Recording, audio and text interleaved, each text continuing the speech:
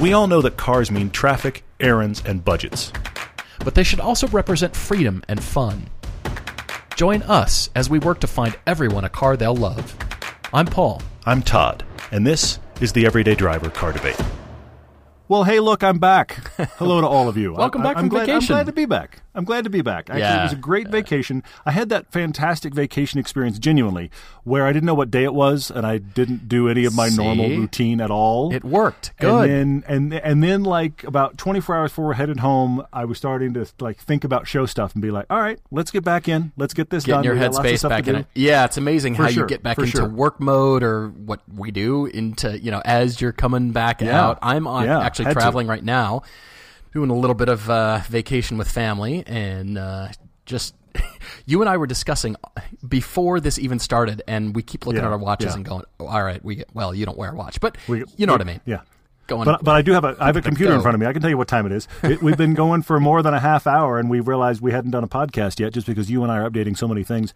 We're shooting this year's feature film in about a week, which is really exciting. We've got some cool YouTube releases, believe it or not, that are coming. And guess what? The season is still releasing on Amazon and Vimeo. We have a couple more weeks of releases on that to get the 6 new ones out. And it is also still playing on Velocity. And actually, we're still getting emails from people that are, it's rerunning on Velocity right now, those first 6. And we're still getting emails of people that are just now finding the show on Velocity. And I love that. So thank you to those of you that have found it and are writing. Please, I'm going to say it again, if you'd like to rate us, we would welcome your rating on IMDb or Amazon, either place. We need some actually more ratings on Amazon for Season 3. If you're so inclined, we would appreciate it. I was talking to my niece. She's 18, and she's a college sophomore actually now.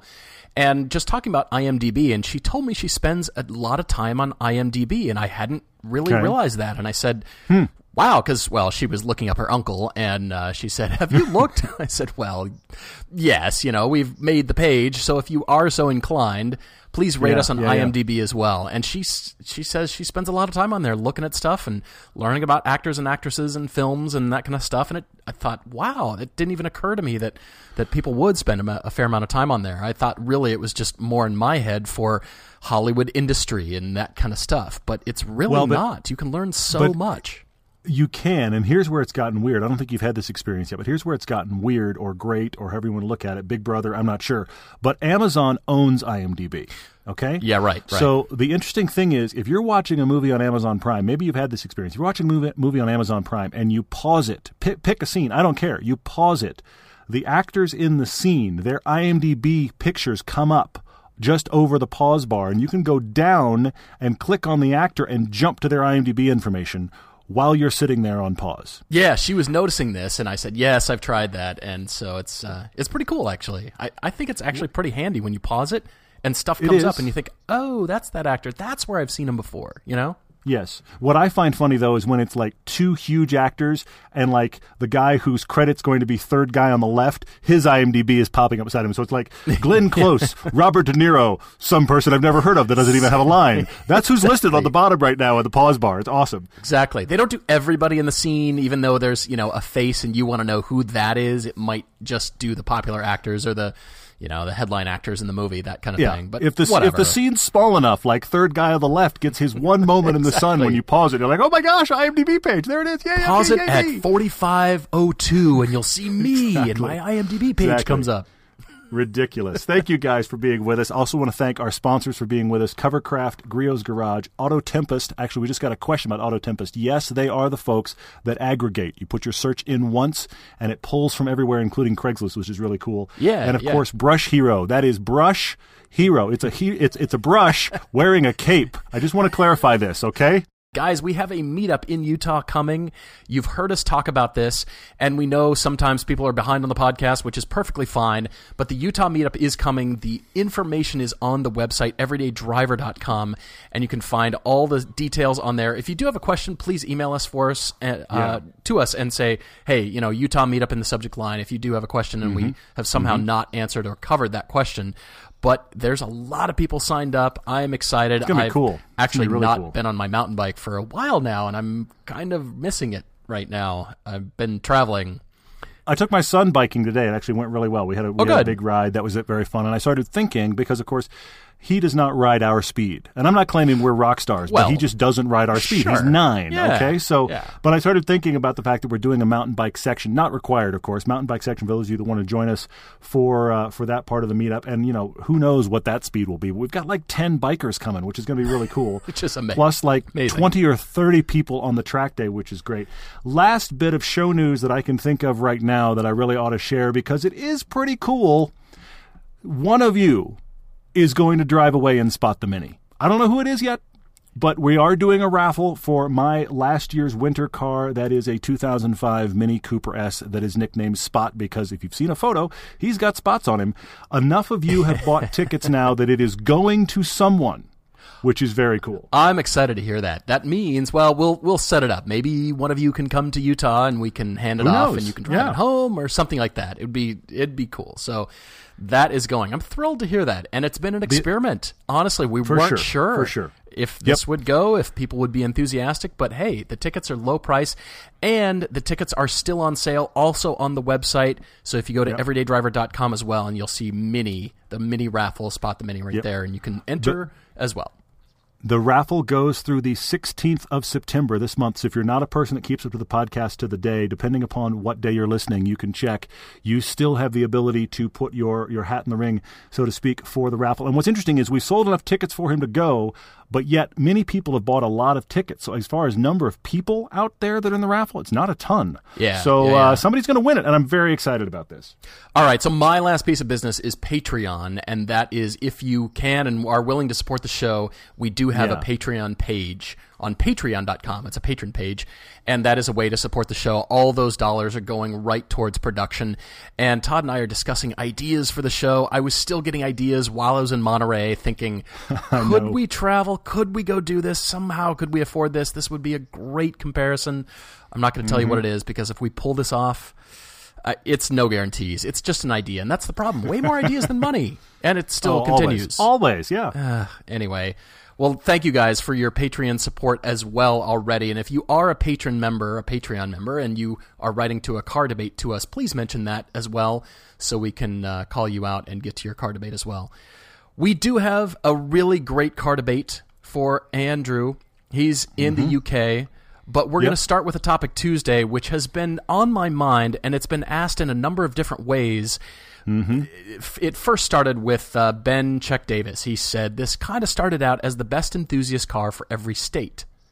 But let's back off of that because we'll be here for the next 4.5 hours. And let's go to every region in the U.S. and Canada. And I thought, all right, there it is. Wow. All right. Every region. We get to define the regions, by the way, and the price. I find this quite daunting, to be honest with you. I think you have probably given this more thought than I have. Well, I've tried to cover a few sections. I think it's interesting. I also feel like this is a rabbit hole question that never ends. I genuinely think so. But that makes it eligible for the topic Tuesday because Jay Doherty, 787, he asked in a different way. He said, car for every major type of region in the country. And he was giving an example of L.A. with great mountain roads, but horrible traffic. And he said this one car must be good at everything. I'm not going to put such strict components to that, but I liked both of these, and so I will say you can define the region. You can define the price category. It doesn't have to be, only within the $25,000 budget or something like that. You can go a little nuts if you feel like it, because this is the enthusiast car for every region. And like I said, define your regions, define your price point, and I say dive right in, it's going to be interesting. I did spend a little more time on the regions because I thought, all right, Texas and California are their own regions. Are they not? Are they not? Could be argued. I mean, I have a California coastline region because I think that's a separate thing. All right, I also fair. have, and I want to start here, I have what I have described as the South. Now, this is not a discussion of look up your Civil War map. I'm not discussing that. I'm talking about geographically, draw a line through, let's say, Oklahoma City, okay? If you're south of Oklahoma City, I think you apply to my South discussion here because I grew up in Texas. I get it. I know weather happens there occasionally that is ice and snow, but I also know that when that happens, generally, if you're below that line, they just closed everything. So you don't really need all-wheel drive. You don't really need winter tires. I remember we had somebody write us once that said they live in Florida and all-wheel drive was a requirement, and I thought, are there even any hills in Florida? So I'm not sure. If you live in the South, weather's not really your concern. And when I say weather, I mean winter weather. But the other thing that happens in a lot of that part of the country, if you think about that part of the country, not across the board, but in general, your roads are, I'm thinking about Texas or Arizona or these kind of places where you may not have really good winding roads, but you may have I can stretch my legs. I'm going to get on this on-ramp and I'm going to look at the horizon for an hour. Okay, you have these opportunities. So as a result, the South is the place for the long-legged V8s. And I have multiple reasons for this. I'm with you. Good. The Camaro, the Mustang, the Corvette, the Charger and Challenger, Hellcats go here, ladies and gentlemen. That's where they go, okay? and the other thing, and this is going to seem weird, but I'm going to pull from personal experience. The other thing about having a big, long-legged V8 here, doesn't have to be great at corners. It can be, but it doesn't need to be. The thing great about a long-legged V8 here in the South is temperature. I know you think I'm crazy, but follow me. I've owned a string now of 4-cylinder cars. Mm-hmm, and the commonality with 4-cylinder cars is this. Yes, your air conditioner works. But the higher you get the engine turning, the better your air conditioner works. Because it's a little 4-cylinder, and he's struggling to pull the car and give you halfway decent air conditioning. The faster you go, the better the AC works?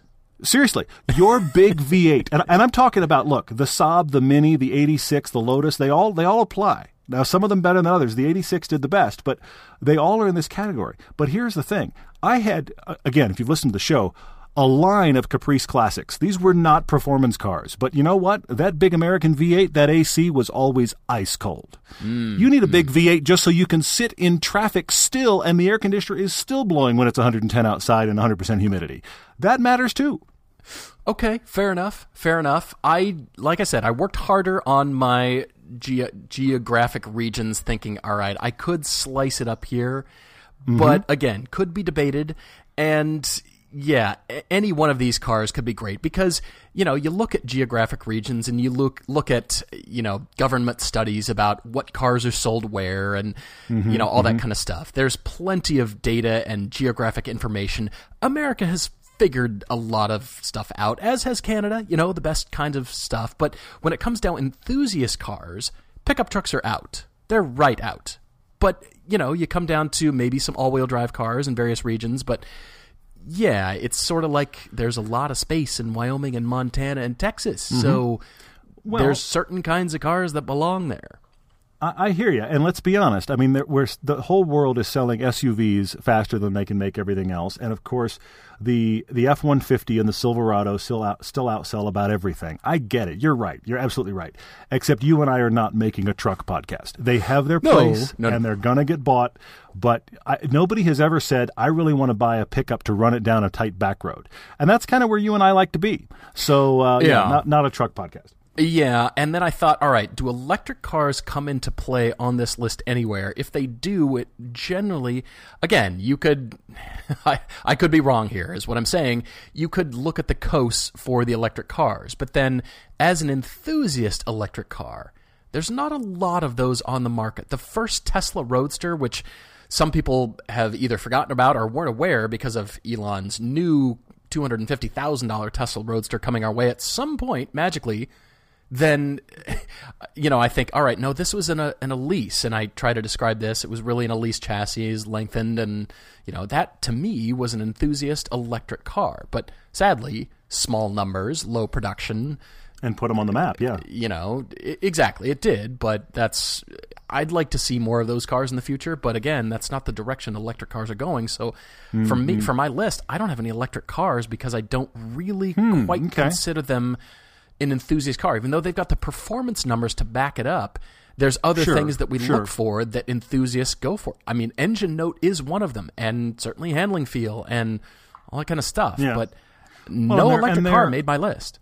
They may be running 90%, it feels like, of the media coverage, but they are covering about 1 to 2% of the actual market of cars being sold, which is a bit of a dichotomy. So Right. If you were to believe everything you read, electric cars have taken over. So have autonomous cars, by the way.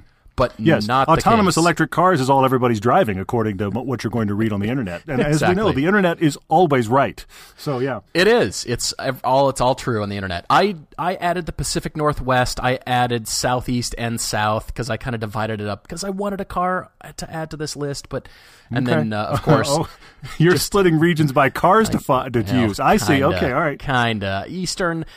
the East Coast I'm still honestly working about, but I do have my car for the Northeast, and it's, the Subaru WRX, because that's an enthusiast car. It just belongs there, even though you could argue that belongs in some other region. But I started there, but I say I want to hear your 4 categories too. And did you have multiple cars in each region is my question. I have multiple cars in each region. I only did 4 categories. I was trying to think of the big iconic places I could think of. And again, I did the South. I have what I referred to as California coastline. I'm glad you're covering the Northwest. I think that's excellent. The Rockies region, just in general, I want to talk about the Rockies. Good. And I want to talk about the East Coast big cities. And I'm doing Chicago, Boston, New York. And in fact, I'll just talk on that right now. The commonality in all of those is, wow, there's a lot of traffic. There's a lot of cars on this road. Wow, this road is not in good shape. And oh, look, have you noticed traffic?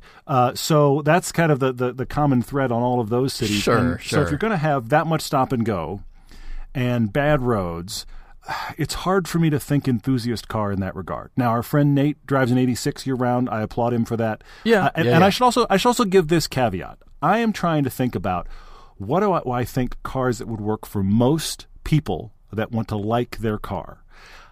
I'm the weird guy that would be driving a tiny little car in any equation, in any weather. I've proven that. I can't recommend that, though, in this discussion, because that takes a certain kind of crazy. Let's be honest. If you could put a blade on the front of the Elise, I know you would. You'd plow your neighbor's driveways just for the fun of it. I know you would. And then if I wasn't worried about it being in halfway decent shape, I'd be like, I'm going to drive this all winter just for the laugh. So I really would. There's that. So for these East Coast big cities, I think there's two ways to go. You either do embrace the electric car. Just embrace it. There it is. I'm going to sit in this for a while, but now I'm not burning gas, and I've gone electric, and I'm fine with it. And then also, I think, in general, your electric car can embrace the appliance reality a little bit more by the sheer nature of how it works. So if you get it a little beat on by these potholes and that kind of thing, you're okay with it. It's you're not thrilled, but it's going to be okay. All right. The other thing I thought about for these big cities is the exact antithesis, and that is, this is where your big SUV goes, your Escalades of the world, your old Expedition. Sure. Because you have now created your own personal bank vault. When you're in these cities, I go here. I'm not worried about you. I'm not worried about you. I am in my bank vault. We are moving, or we're not moving. You cannot get to me. Oh, look, there's a pothole. Oh, look, I don't care. This is where big SUVs go. All right. Fair enough. I like that. Keep going around the quadrants here. I guess that's kind of how you divided it up, right? Quadrants, essentially? A little bit. Yeah. So California coastline, let me go there real quick. That is where, in general, you're not going to have terrible weather there. And in many cases, you're going to have some pretty great roads. But we do have that little traffic problem that's getting slightly worse. So you've got to have a nice place to sit. I mean, I would go 86, or I would go Lotus Elise, or something where the interior doesn't matter, because I'm that guy. But that's not reality for most of us. So this is where your rear-wheel drive cars with some luxury go. And again, in general, I'm trying to think below $60,000, but you can get old versions of these things and get down into the 20s. So yes, this is where Porsches go. This is where BMWs go, because it's a nice place to be when you're sitting still. But if you have a chance to run one of the back roads, they're going to be great. They're going to be awesome. If you don't go that route, and of course, look, you could do the alts. You could go, what about Infiniti? Okay, sure, it can go here too. What about Lexus, the RC? Okay, yeah, all right, you can make that work. But these nice rear-wheel drive cars with luxury all go here. Then, of course, you can have alts, and the alt becomes, you decided to throw out rear-wheel drive. This is the kind of the part of the country to celebrate rear-wheel drive. But if you don't go that way, of course, you can bring in Audi and Mercedes. Or Honda can help you, because a Honda Accord with some really good tires is going to surprise you. And if you want to be a little crazy, there's the Civic Type R. Oh, now that's a car I forgot to put on my list. I like that, but it reminds me of another car. Reminds me of another one. I like that. Okay, but that's a good California car. I mean, look, you could also say California coastline. You could do, this is where all your convertibles go. Obviously, the convertibles go in California or they go in Florida. I get it. But if somebody's looking for a quote-unquote usable car, generally, your convertibles don't fall into that category. I think you should just go buy one if you want one, but maybe you can't handle 2 seats in a drop top. So they go there, but I don't think that's as versatile, for lack of a better way to put it, as some of the other cars I've mentioned. All right. And so that's where you're leaving things? For the California coast, I can do the Rockies if you want me to finish up my list, because I think you've got a lot more to cover than I do. Okay, all right. We'll come back then. I told you about the Subaru WRX. That's a true enthusiast car. But I did kind of let for sure. the budget hang out a bit, maybe, for the rest of the regions. Eastern, I'm still working on the Eastern, honestly. I had a few cars, and I wanted to go a bit hotter. Maybe I'll think of something here for Eastern. But I did go in the Southeast. I was thinking Florida, honestly. And here you've got long, straight, brilliant roads. Here is where your 2015 V8 Aston Martin Vantage GT goes. And if you can get the drop top, because, Miami, you've got to have a little bit of spice and flash, and I don't want the Lamborghinis with the doors up rolling around, but it has to speak to some class, and so This is where that GT car goes here for the Southeast. But then going straight west in the South, I look at a map and I'm thinking, Mississippi, Arkansas, going straight through, maybe to Dallas or through Oklahoma. What about a BMW M3 of any type, any kind? Because you could. And again, all my car choices might not work in all weathers, so I'm blowing it out a little bit, but the M3 had to be on my list. Sure. Any M3. This may be the most easily debatable topic Tuesday in history, so hang on. We're gonna be all over the place. We will get letters. Exactly. We will get letters on this podcast for sure. Shoot my arguments full of holes, which is fine. The Midwest is where I did put the C7 Corvette Z06, but Camaros and Mustangs live here too. Don't get me wrong. Okay. I have lots of love for those too. But then moving west, I'm gonna go ahead and say this. I want an Audi R8 in the Rockies. I want an R8 Brilliant, if you can do it. Salt Lake City. I want an R8 year-round Audi R8s, the enthusiast car. Yes, I know they're expensive. Even used, even an 08, 10-year-old Audi R8, they're still, what, 70, 80 grand at least? For a nice one. You're certainly going to have to bring 60 to get to really have a conversation, yeah. Then I drop down to Texas, keep going. You can see kind of how I'm going around the map here. Yes. Hellcat-powered anything, really, even if they come out with a truck. Hellcats belong in Texas. I think that it honestly, it needs to be the Texas edition is just the Hellcat car. Isn't it like peanut butter and jelly, Hellcats in Texas? I think it's just synonymous with Texas. Hellcats in Houston. Let me think. The actual Houston Hellcat Club would be the Houston Elcat Club, because they don't say H's and we don't know why. So, and you're welcome if you live in Houston or Humble. You're welcome. To be a part of the Elcat Club. Anyway, I'm sorry, I don't know. Yeah. I'm going to leave that right there. I did call out California, anywhere in California, a PD-equipped 911. I have to put a 911 in somewhere. Okay. Here's where PDK goes because of the 911 goodness and PDK because of the traffic. All right. Mm-hmm, and then what did I skip? The Pacific Northwest. BMW 2 Series or an F-Type. For the Pacific Northwest. Seattle, tasty. Okay, all right. And I want to touch on the provinces of Canada real quick, really just the border provinces. Wow, you covered it. You at least touched on everything. Well done. Hey, if you're up by Hudson Bay or you're in the Northwest Territories, you're going to want to pick up truck. You just kind of are. So I'm going to say we'll start on the East Coast here. Ontario and Quebec, Nissan GTRs live here. All-wheel drive, round. All right. Yeah. Manitoba and Saskatchewan, Mercedes AMG GTS is where this could go. You've done really well, sir. Really, really well. I'm also calling out Alberta for an NSX because all-wheel drive, but still it's a hot sports car. Honda for the reliability. I like it. I know it's dusty up there. It can be dusty. But I'm calling out an NSX. And then for British Columbia, I'm going back to a 991 Targa 4 GTS because of all the beautiful stuff you get to drive through on the West Coast there in British Columbia. Got to have the Targa, but it's still the hard top magnesium panels. Come on. Yeah. Got to have the Targa GTS for that.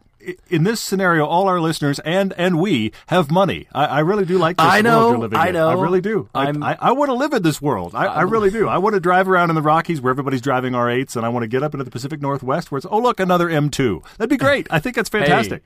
Hey, M2s for everybody in Seattle. That's my recipe for success. Okay. And I think you had what left? West Coast or just... I had Rockies left. Oh, just the Rockies. Region. Right. And the Rockies is where your all-wheel drive fun cars go. And, of course, you could go up GTR. I get that. You could go F-Type all-wheel drive. You could go R8s if you wanted to be in that higher world. But bringing it back down to kind of the earth and the everyday driver stuff, that's where I put all the fun all-wheel drive hatchbacks, or in some cases, they're competitive sedans. The Golf R goes here. The Focus RS is a Rockies car. The STI, the Evo. This is where these cars belong, because if it's June and it just snowed 3 inches, you don't care.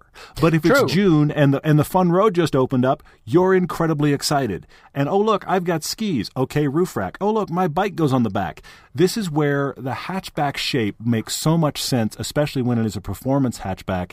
I think that's, and this is the reason that Subaru does so well in the Rockies, because of the utility of it. Oh, yeah. But I'm leaning toward the performance line of all of these, and that's where they just go. And whenever we go to a car show out here, there are 3 or 4 every time. There's 3 or 4 Golf Rs every single time we're there. Yeah, no because kidding. It makes sense. You just see it. You go, I want a GTI. Oh, look, we have weather. I'd like a little more performance. Sure, I'll take more performance. How about a Golf R? It just happens.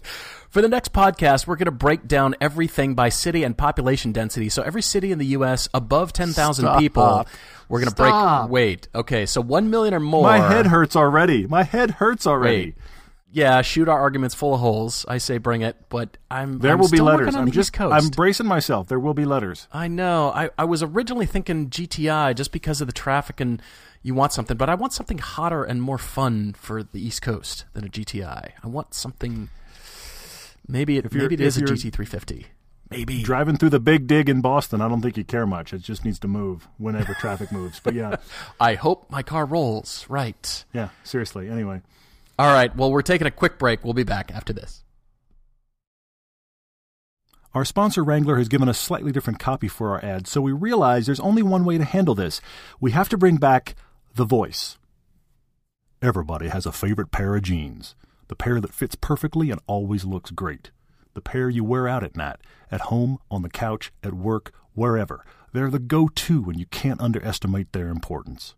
No one knows this better than Wrangler, the authority on jeans. Using their expertise in comfort and durability, Wrangler jeans are made for the adventurers, the go-getters, the folks who like to keep moving, whether you ride a bike, a bronc, a skateboard, or even drive a car. You could be a person that just wanders the earth looking for we're not sure what. These are still the jeans for you. Classic or modern styles, a range of fits, even vintage re-releases, with a price that works for you. Wrangler has something for everybody. Visit Wrangler.com and check out their great selection of jeans, shirts, pants, outerwear for men and for women. New styles, great fits. Wrangler. Real, comfortable jeans. That was proper. Yeah. Here's some useful car tips you might not be aware of. A coffee filter and a little bit of olive oil can clean your interior. Removing excess weight from your car will improve gas mileage. And you can place your key fob to your chin to increase its range. It's kind of weird, right? Well, here's another tip you might also not know about. TrueCar also helps people get used cars. That's right, TrueCar isn't just for buying new cars. With their certified dealer network and nationwide inventory of nearly 1 million used cars, you'll enjoy real pricing on actual inventory and a simpler buying experience, whether you buy new or used. And with TrueCar, users can see what others paid. So you'll know if you're getting a good deal before you buy. They're also more likely to enjoy a faster buying experience by connecting with TrueCar certified dealers. When you're ready to buy a new or used car, check out TrueCar and enjoy a more confident car buying experience. Some features are not available in all states. When it comes to technology, there can be a big difference between consumer grade and business class. Just like with airlines, when you step up, there's a reason, there are benefits. HP and Intel are excited about their business line of products, laptops focused on the prosumer. Many modern consumer-grade processors and mobile operating systems prioritize the battery life over the processing power. Business-class PCs often offer both better performance and longer battery life, and they allow users to work faster and longer while they're on the road. Ask me how I know. I've done this for years in the tech industry. And when you're searching for good laptops for graphic design or industrial design, you've got every right to be picky. HP has been a go-to choice for designers for years because their powerful laptops combine serious performance with a streamlined user interface. They strive to serve the pros, the beginners, and everybody in between.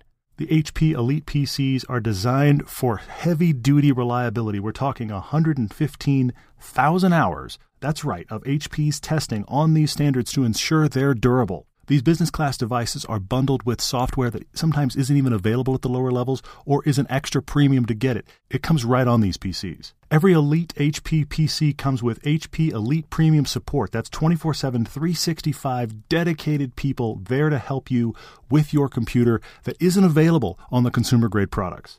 I've used HP business class PCs for years, and I know that support is crucial, as is the processing power, as is the build quality, and they deliver. You can get an extra 10% off on select 8th generation Intel-powered HP PCs with the code DRIVER until September 17th, 2018. Go to hp.com/driver. Geico presents unhelpful home improvement how-tos. A slippery bathroom floor can result in expensive hospital bills. So today, I'll show you how to cushion a serious fall by filling your bathroom with thousands of plastic balls. Just nail a piece of plywood across the doorway and dump in 2,000 multicolored plastic balls. You could try to protect yourself with a bathroom full of plastic balls, or you could get liability coverage through the Geico Insurance Agency. Visit geico.com and see how affordable renter's insurance can be. We're back with this week's car debate, or this episode's car debate, I should say. This is for Andrew, writing to us from England. I love this story, Andrew, because it keeps unfolding. You said you're No a long-time kidding. listener of the show. Thank you. You are about to be a father. Awesome. Then you mentioned what you do for a living, where it's one of the twists. You are an engineer at McLaren. You listen to our little podcast about cars other than McLaren that are far less than the price point. Our podcast generally focuses on things that cost about the door of a McLaren. We like No McLarens, don't get kidding. me wrong. So you're a McLaren automotive engineer, which I think is fantastic. Maybe we need to get a tour. I'm just saying. Anyway, so We need so to that's what show you do. up first, and then Andrew might be Hey, able to pull some strings Andrew. for us. You remember me? Yeah, anyway, so there's that. So that's really cool. But then here's the other twist. Not only are you about to be a father, you just found out you're about to be the father of twins. Andrew, congrats. That's awesome. Welcome to double everything, I guess, right? Yeah, exactly. You thought there was weird, crazy shaped plastic and weird colors coming. Just double that, my friend. Bravo. Yeah. Wow, this is incredible. Well, I didn't give away the fact that Andrew was a McLaren employee on up top at the podcast. I thought it would be a fun little surprise because, For sure. Here's what he does. He listens to the podcast while he's at work, while he's working on McLarens. This is incredible. I think it's wonderful. Yep. I love this, Andrew. And so you did also acknowledge, which I will call out because it's fair game if you write to us on the email. He said the impending McLaren BP23 with the 3-seat layout would be perfect, but not only is it out of your budget, it's also sold out. Hey, fair game. I'm taking both the kids on a fun drive. Have fun. Yeah, Sure, I see it. Andrew, the irony is very thick here. You're an enthusiast car nut. You're having 2 kids, twins, and so you work for McLaren, the 3-seat. All right, I don't know explain any further, but I do love your email here. Hang on, I just had an idea that is either brilliance or madness. I'm not sure which. Oh no, Andrew, what's your access to that car? Because here's what I see. Just for fun. Just for fun one day. Oh my gosh. Can you buckle 2 rear-facing child seats into the left and right seats of that car? Put a driver in the center, or just don't put a driver in the center. Just leave the driver's seat open. Take a really nicely composed photograph, and McLaren can post that and just say surprisingly practical. That's what I want to see. Brilliant idea. It has to be Andrew driving with his kids. I want to see a photo of 2 rear-facing child seats in the 2 passenger seats of that car. That's just a photo I want to see. I love that. The irony is great. All right, so here's the background. Andrew's owned a lot of little hatchbacks. All right, so he owned the Nissan NX. And yes, we had them in the USA. They were the Pulsar, I believe, is the Pulsar NX, and they had a rear boot that was interchangeable, and I don't think anybody really caught on to that. I mean, you didn't see people like, hey, it's sunny day. I think I'll change my... No, it was kind of a hassle, so you just leave it on. It Even was though the it's first cool. execution of modular car design, and people seem to either use them as a hatchback or as a coupe. And depending upon the owner, they went with one of those two. And I never felt like anybody was like, I should change the top today. Does that was the one that stays anybody on use there. a reversable desk, or you flip your belt over from brown to black, or you turn your jacket inside? No, you get bored with it. No, I want my shoes to be just shoes. The thing doesn't have to zip off and change the soles. I just want shoes. That's all I want. You want just Crocs all the time, right? Just Yes, Crocs. My favorite. If you've ever seen anything we've shot, Paul has an incredible taste in both watches and shoes, and I will tell you right now, there are no Crocs in his closet. Yeah, my taste sometimes exceeds my budget. Well, all the time, actually. But, hey. That's the joy of this podcast It's right fun here. to dream. We have no idea what budgets are, yeah. All right, Speaking of budgets, yeah. Nissan NX is the Nissan that he had. He had the Golf GTI and a Subaru WRX. But that's not what he has right now. He's got an Audi A3 2.0 TDI Sportback. It's the 5-door, and this is the car he commutes to McLaren in every day. I love it. All right, so he said it works out. It's a bit of a dull car, and he says dull 30,000 times in his email here. It's the dull. next 5 dull? sentences, he makes sure that he reminds us that the car is dull. So, Andrew, message received. Apparently, your A3 is fine, but boring. Yeah. Yeah, we get that. All right, so you were going to mention budget here. Well, he's saying what he wants to do is, in case you didn't follow along, the A3 is dull. So he'd like to replace that, but doesn't have to replace it. He was thinking, okay, I'm about to be a father. I'm going to buy an MX-5, and then I've got a fun little dedicated sports car, and then, oops, I'm having twins. So he's decided that the MX-5 doesn't work. I still think you and your wife are going to want to leave for the night, and the in-laws are going to stay with the kids, and you'll be fine in MX-5. I think I think the 2-seat car is not out, because let's be honest, any sports car is going to be hard to get. I think you could still do it if you want to. One kid at a time? You A3. take 2 fun drives and each kid goes eventually? Or No. I'm saying that? this is the parents' escape car. That's the only reason the 2-seat works. If we're talking about transporting the kids, then you instantly are in the world of the 2+2, my friend. That's where we are. And that was my headspace. That's totally. what I was thinking. And that's all I'm recommending. But I am saying if you want to go really cheap and you want an MX-5, that just becomes the you and mom escape car. And that's fine. There's nothing wrong with that. But I did shop only 2+2s.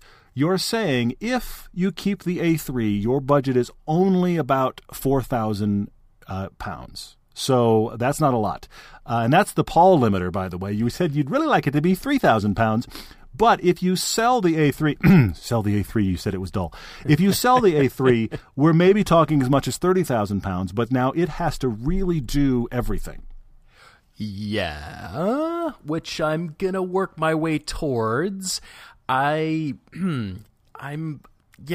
budget is tough.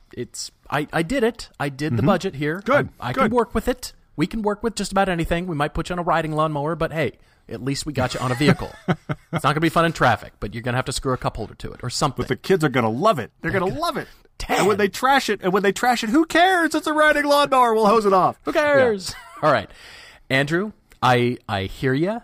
But in the spirit of the podcast, you remember how I mentioned double everything? I was hoping you could double your budget, right? Okay. Oh, no. We'll get there. You're having twins, your budget got doubled. No, Paul, the math works the other way. You're having twins, your budget got halved. That's what happens. But anyway. Dang it. I didn't see that coming. All right. So again, he could jump up to 25 to 30,000 pounds if he sold the A3, which he's going to sell the A3 because it's dull. In case you haven't heard. Yep. So I started with the cheap car. And I started with a Mini Cooper S. It's British. Well, not technically, but you know what I mean. It's a British car. Kind of, yeah. Get one like Todd's. He bought the cheap car. He paid $5,000, so right about 3,000 to 4,000 pounds. You could find probably a well-kept Mini Cooper S. It's got back seat. It's a good idea. A Fun car, and it's I like it. We've recommended this before to other UK listeners, and they've rediscovered them, and I love that. I'm going with the Mini Cooper S if you do the cheap thing. But then I thought I'd really love it, Andrew, if you could get into a 1 Series. A BMW 1 Series like this 2010 118D with the M Sport Pack manual transmission for $5,490. So that's 5,490 pounds. I'm pushing on your budget a little bit. And but that's the wagon that we didn't get here. That's a cool idea. Yes. It's the 5-door. And I thought, well, wait a minute. if we're selling the A3, suddenly the world is our oyster. We can go nuts. Okay. All right. Go. And I thought, Go. I want you to have that car because you've got the 4 doors, you've got the hatchy thing, but you can do the manual transmission. You can get an upgraded engine, and you could probably get gasoline if possible and get a whole lot more power. Still stick with the manual transmission and an M Sport package, and go find as much 1 Series 5-door as you can get for 25,000 pounds. Then we're in business because you can take the kids in the back. Yeah. You can go to the store. You can fill it full of plastic toys and milk and everything that you buy at the store. Yep. That's where my headspace is at for you, Andrew, is that 1 Series, commute in that, and then, by the way, it's got a little bit of a different personality when you go hoon that thing. 5-door 1 Series. I'm kind of smitten with them. I wish we had them here, but that's where I'm going for you.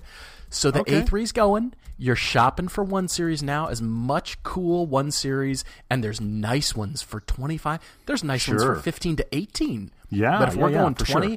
and that way, I'm saving you money. I'm not doubling anything. I'm saving you money. So somebody hang on to a desk near you. Paul's I know. actually going under budget. That's frightening. It's like, when you're told that, hey, honey, I saved money. Well, how much did you save? Well, I spent $800 and I saved $300. So really, I only spent $500, right? No. I'm here to save you money, Andrew. And that way, the A3 is out of your life. We're moving on to something new until that new BP23 enters your life and you get to take photos. With the I think McLaren should use you. Yes. I agree. They should use you as the promotional family for this new car. Why not? McLaren, cars for the whole family. I seriously, it writes itself. It really does. It really does. I like this. Andrew, I mainly am recommending 2+2s to you because I want to get you into something that feels like a sports car. All of those mentions of dull made me go, okay, we need to not be dull. I have one wild card that breaks my 2+2 idea. It's not a wild card because people have heard of it before, but I want to see if I can make it make sense for Andrew. I note the thing you're coming out of because you're coming out of the Audi, and I think the thing you may not have realized is the Audi has a nice interior and a lot of the sports cars aren't necessarily going to measure up. But okay, all right. So I'm going to say a usual suspect here. Nobody's going to be surprised I'm going to say this, but I'm going to go there. You need to drive the 86 platform. It has back seats. Yeah. It has a fold-down rear seat. Now, it is a fold-down rear bench. It doesn't split. But you want the car to be a driver's car. You've said that 2 or 3 times in this email. You want it to be a driver-focused car. That is where that car shines. And the thing is, I know people, not at altitude like I am, but I know people that are getting 30 miles to the gallon in that car when they commute in it. Okay? So you're not going to get quite the gas mileage you're getting in your diesel, but at the same time, that's a perfectly acceptable car to commute in. And then you can put the kids in the back, and you can actually use it for other things. Correct me if I'm wrong. I thought of that car, too. I thought, well, what about an 86? And I went looking, but because of this $4,000 price point, I didn't find too many for $4,000. No. I'm only operating in a world where we sold the Audi. Okay. The Audi's gone.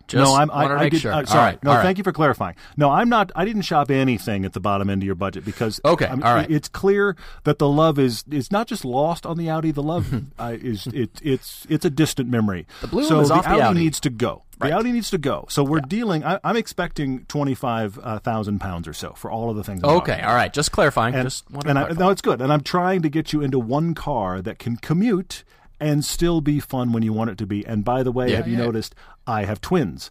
So all of these things. So you have Nissan history. That makes me go here.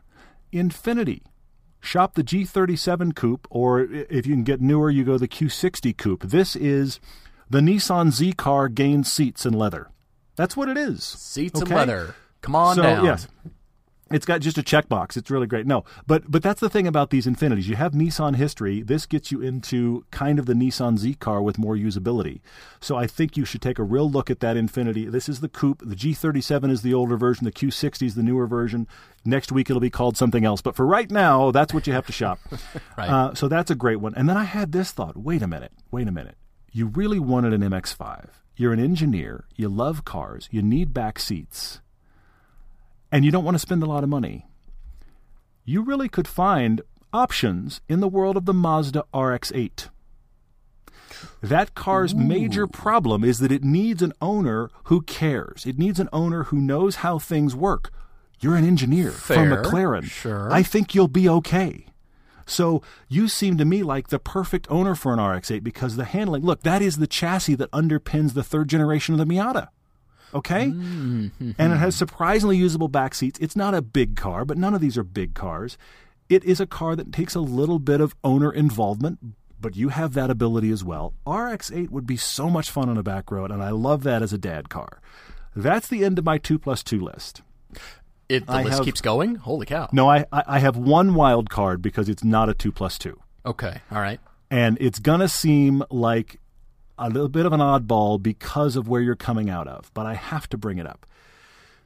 You have an Audi, which I don't know if you followed along, Andrew, but apparently you think it's dull. So, okay, what if I went 4 doors, 4-seat and hatch, but we just concentrated on how do we make that idea fun?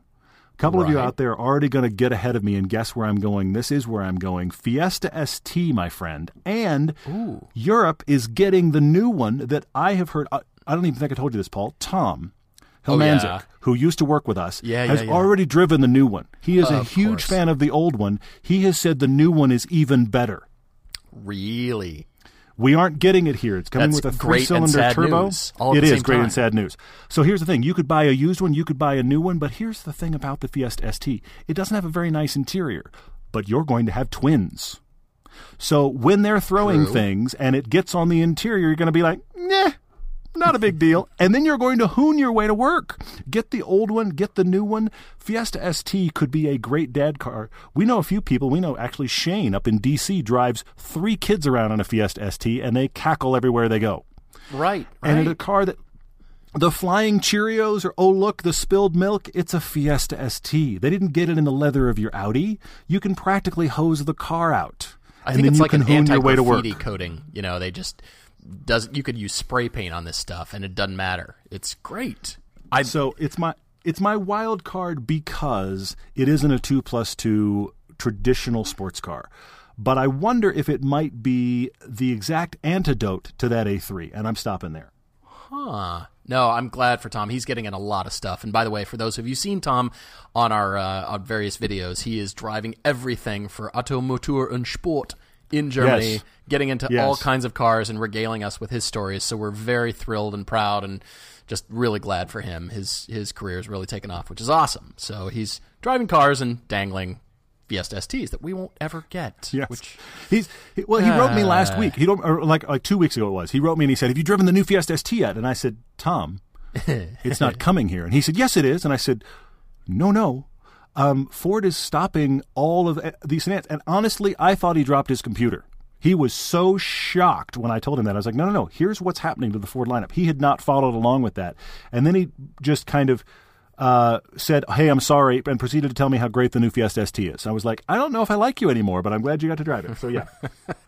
All right, we're jumping to questions. By the way, Andrew, thank you for writing. And, we would love to stop by if we make it to the UK. We'd love to come over and ring your doorbell. It'd be great. And hopefully you'll have a new car by then so we could see it. Anyway, if you've got your own car debate, write to us. Please write to us your story.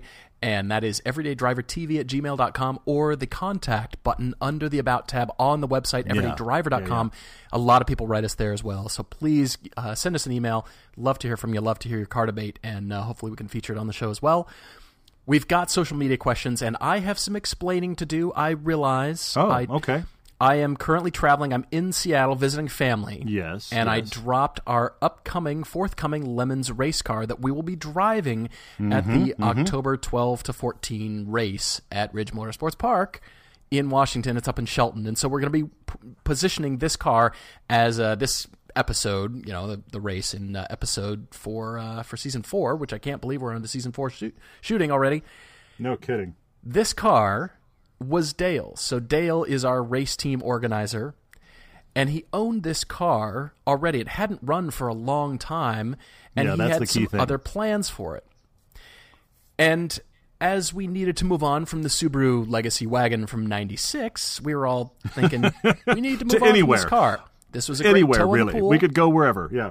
It was great, but people, Worthen J23 has asked, where'd you find a box for sub $500? We didn't, admittedly, and a lot of you are saying, all right, what's going on here? Of course, you know the rules for lemons, and that is you've got to have a car under $500. Every $100 above that, you get penalized in laps. And Who knows how this is going to go? Man. Can't go well for us. But the key thing is that he already owned it. He'd had it for a while. It was sitting there not running. He talked to the Lemons guys about it and said, this is the story of this car. Can I take this car and turn it into a Lemons car? I don't know what they're going to deal with penalties. I'm sure there'll be some. But it's not like it was this pristine running Boxster. Plus, it's not an S either. This is the base car. Yes, and right. He said, let me build it into a race car, which we kind of went, yes, please. No kidding. All right, so... Yes, Dale worked something out with the race organizers for us to be able to use the car, but it does carry a severe penalty in the form of laps. So we're down in a negative amount, essentially racing to 0 laps. So we are penalized quite heavily, but we felt that because of the car, because of the new platform, because of the racing experience that we wanted, all that would be worth it to take the penalty and then... It's on us even more, right? We've got an even bigger challenge ahead of us to get we're this driving race for car. fun anyway. Yeah, to get it going, to get more laps, to turn faster times, all that kind of stuff. So we felt, all right, the penalties are worth it, even though it stinks. We're down a lot of laps, and we've got to make up for that. But again, we feel the challenge is worth it, and so therefore that is where this 986 Boxster has come from. Dale has poured money into this car. He's got it running. He's got it upgraded. Of course, you can see the roll cage that's been welded in, and it's painted gold. And so the non-player special continues with the race team That Guy Racing, because we're that guy. Dale's that guy. Dale is that guy for sure. Yes. All right, so that's where it came from. And you can look forward to seeing that car on camera. This does dovetail into a question from Andrew. It's Dammit Patton on Instagram, and he was watching the new head-to-head episode of the TTRS versus a new 718 Cayman GTS. And we have not driven that car, but we do expect the 718 Cayman to be in Season 4, so that is coming. We're planning for it. In fact, we have that shoot on the calendar. It is a Generations of Cayman episode, which we've wanted to do forever, and I'm thrilled we're finally doing it for TV. That is part of Season 4, and that's the 718 GTS specifically that is going to be in that episode, which is really cool. Right, exactly. All right, so jump to more questions here. What else did you find? Oh, wow, some cool ones. I liked Edmund's question. I'm going to see if I can describe this. Edmund on Facebook said, well, hang on, what does it mean when your clutch is slipping? And how do you tell? Oh, yeah, right. So on your manual transmission car, the clutch is a consumable. It's a wearable item. It's not like it's wearing out this week or as fast as your brake pads unless you're, beating on it. But it is going to wear out, okay? Over time, they all do, all right? So eventually, the clutch wears to a point where essentially you can't shift anymore. You're now kind of fused in a gear. I hope you like second. So, this is what happens ultimately. Between your driving normally and that, there is obviously wear that happens. The pedal over time typically starts to feel very strange. You don't really know that because it's such a gradual thing that you get in it when the new clutch is in it. You're like, oh, I didn't know the pedal's supposed to feel like this. So pedal travel is one thing. Like, is your catch point like right off the floor? Like, it's okay. It's on the floor, and now I've lifted my big toe, and now it tried to catch. You may need a clutch. That may be part of the problem. But the biggest thing about how to know is it's exactly what the mention suggests. It feels like your drivetrain is slipping out of gear. You're driving along, and one of the best ways to test this is get on a freeway and put it in the top gear and floor it, because a lot of times that will reveal the slip, and it literally feels like the drivetrain is stuttering because it's not quite catching properly, and that's the clutch is wearing out. It can't maintain the friction anymore. So that's what happens. Now, I'll be honest, I have driven a couple of cars that were manual transmission that I drove them until the gear decided to fuse at the light. I had not known prior because they were commute cars, and all of a sudden I can't actually change gears, and look, the light went green, and now I'm being honked at. Hopefully that doesn't happen to you, but clutches are one of those things where unless you know that you're getting to, manuals will tell you this, forums will tell you this, unless you know you're getting to a mileage where it probably needs to be checked, if you're going to take it apart to check it, you may as well change it, so you're probably just going to wear it out and then go, oh, look, I need a clutch. Yeah, right. All right, the J Mesh on Instagram over here is asking our suggestions for driving experiences that are relatively inexpensive, include some instruction, and plus you get to drive an interesting sports car. He's thinking of things like the Porsche experience, which, yes, I love. I think that's low-hanging fruit for me. It's like catnip for me. You're right. However, I will suggest that just about any quality driving school around the country offers packages. So it's not just the full experience. They might offer a one-day course where it's just toe in the pool. It's just a little bit of, say, the morning is the chalk talk is what they call it. Sure. It's just the lap instruction, talking about the track, talking you through everything. And then the afternoon, you're out on track, maybe with the instructor first. And then, as they check you off and check your skills off, the last sessions, say the last couple hours of the day, are just you running on track. And this is just a one-day program. So you'll have to look around just kind of based on where you are. We don't know exactly where you are in the country. Look around and see various driving schools. They'll offer maybe the 1 or 2 day, and maybe the big ones are the 3 and 4 day experiences. Start with a 1 day. Choose that. And maybe, if you can, go do another 1 day at some other track with different cars because, Bondurant uses Vets, we'll say, and Barber. And then you mentioned there was something running around Laguna Seca, and you could get in a base 911 or an MX-5 Miata and something else. But this was a while back, and I can't remember. It was a while ago. I'm not sure what the story is now. Plus, it's now the WeatherTech Laguna Seca. Anyway, yeah. So, it is. We're going to have to say that now because I never said Mazda. Anyway, moving on. We don't. We can just say Laguna still. There is that. But actually, I'm going to go even cheaper on this idea because I love this question. There is the really cheap version of this, and it's twofold. You go to a place, Vegas is the place that has this year-round, but there's a lot of companies that travel that do this, that do the exotic car on-track experience. And what you're paying for is number of laps. I mean, each lap is, right. I'm going to just guess here, each lap is like $80. Go get 4 or 5 laps. Now that's okay. You've spent $300-$400, okay? But you can pick a really fun sports car that you can't believe you get to drive in the first place. And because it's an exotic sports car and they're putting random people in it, it always comes with a guy right seat. There's no option of I'm going to drive this otherwise. It may go by real quickly, but like I say, by 4 or 5 laps. And a lot of these companies will travel to a track near you, and they'll do an event for the day, and you can go out, or you can travel to a place like Vegas that has it year-round. Get 4 or 5 laps in the same car with the same instructor back-to-back and really listen. And really just sit down with him right away and be like, I want to drive this car fast, but I also want to really learn how to do that in general so that he knows I'm listening to you and I want to learn. And you're going to be done in 15, 20 minutes. But you only spent a few $100s and you got a high-end sports car experience and some track instruction all at once. So that's the cheapest way to do it. I love some of the half-day schools are even fairly affordable, but generally it still has a comma in it, which can be daunting. Yeah. So this is a way you can get the even cheaper version. I personally wouldn't do a 1 lap of any of these. It's over before you've learned anything. You've barely gotten settled into the car and you're done. So buy yourself a handful of laps, and that may be the cheapest way to do it in somebody else's car. Then in your own car, of course, there's always autocross. Go to autocross in your own car and get a guy to ride with you every single time. Who's the local hot shoe? Have him ride right seat. You can do that too. That's a great idea. I love it. Looking at other questions around here. Looking at Salmon1 on Instagram. Said the new 2019 Hyundai Santa Fe, Kona, and Kia Sportage have their rear turn signals mounted down low, or inside the rear bumpers. Is there a reason for this, or is it simply a design decision? It really has to do with the design decision. If you look back at the old Land Rover Discos, the Discoveries had the same thing, but you've answered your own question by writing in saying, I've noticed these. Well, there you go. You noticed them. Yeah. Just by virtue of where they're located, and it caught your attention, and you're looking at them. It's not necessarily just integrated into the cluster anymore.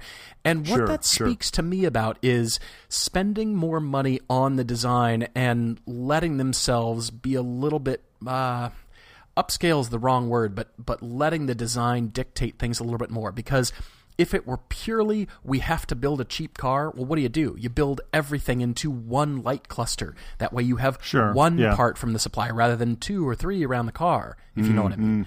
So you can tell, okay, well, the more development, and the designers had called out a detail and thought, you know what that area could be good for is the turn signal. It could be the light cluster for just that.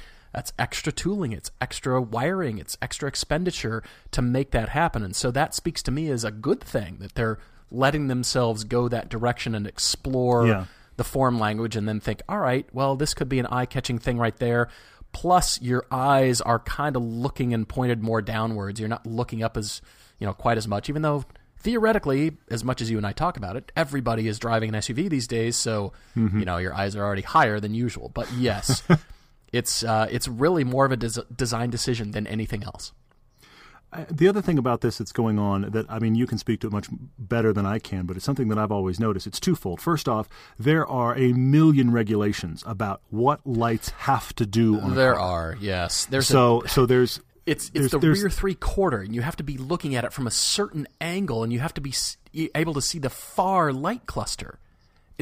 So there's all of those things that it has to adhere to, but then inside those parameters, every manufacturer, look at headlights. Every manufacturer is trying to do a lighting structure now. If they have any money at all, they try to do a lighting structure that becomes a signature element. The big one I can think of right now is the Cadillac Escalade with those huge pillar lights on the edges of the hatch. Sure. All the Cadillacs have got, let's be honest, they've instead of having fins, they're reminiscent of their fins with their tail lights now.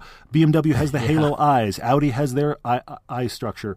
Everybody's trying to do tail lights. Dodge is doing the circular racetrack rear tail light thing. So everybody tries to get a signature thing where you can. It's that joke you've always made about seeing cars at night. They want to be able to be recognizable all the time. Exactly. All right, what else did you find on here? Let's see. I don't have an answer here, but I want to touch on this real quickly. Fuse Photography said he's had his car for 7 years, and he still loves it.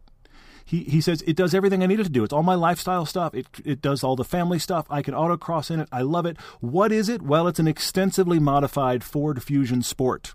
And he's going, I can't find anything else on the market I like as much. What's wrong with me? Is essentially what he's asking. Look, here, there's a separate thing here. Look, we're always talking about a new experience, but one of the other reasons we're talking about it is because I feel your pain here, because I settle into a car to where I love it. I'll be really honest with you. There was no real reason I should sell my 300ZX or my Saab 92X or my GT86. Sure. In all of those cases, I still liked that car when I sold it. What happens is, if you have a car you really love, besides that reality, because you're used to how your body fits in the seat and the key goes there and I can reach for you've become subconscious with it. Every other car is going to feel, if you will, awkward by comparison, even a great car. So if you're looking for a car that you sit into after having this much love for this Fusion and getting it dialed to be your perfect car, I don't think you're ever going to sit in another car and feel like it's lightning in a bottle, because you're so used to and kind of you've grown into this Fusion. So you're going to have to come to a point where you decide, I want a new experience, and it's okay to let this car I love go. Otherwise, in another 7 years, you'll be driving the Fusion and probably still happy. Exactly.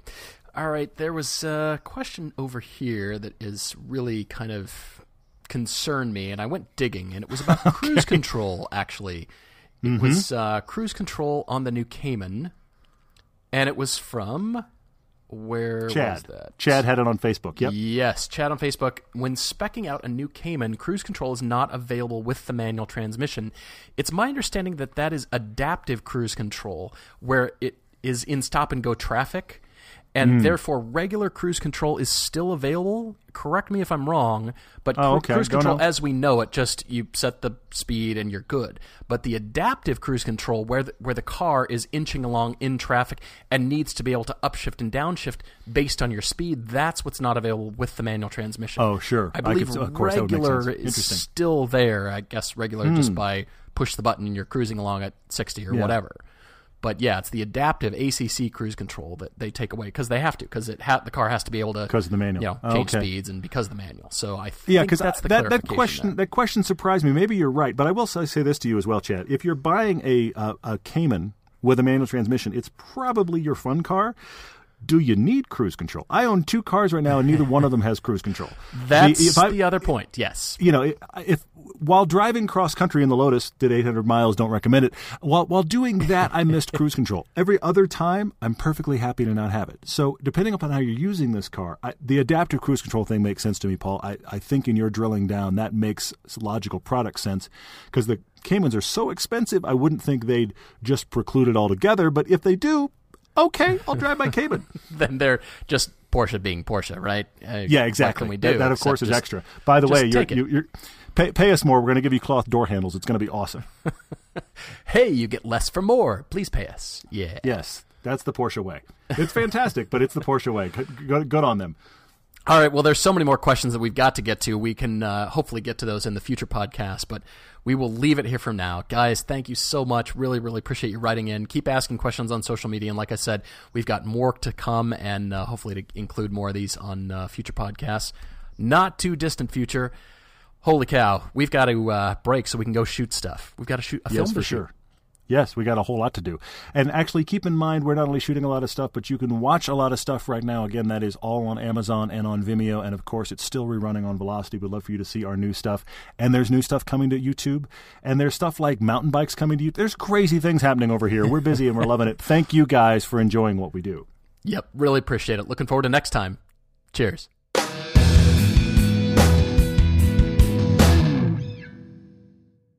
Geico presents eyewitness interviews with inanimate objects. This is Brian Bruno live on the scene of a recent windstorm, here to describe the event, The Chest of Drawers. There's a storm howling outside, so I thought I'd stay in and watch a rom-com. 5 minutes into the flick, a tree branch slams through the window. Were you hurt?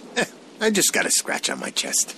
Your chest of drawers can't help you in a windstorm, but the Geico Insurance Agency can help you get covered for personal property damage. Call Geico to see how affordable homeowners insurance can be.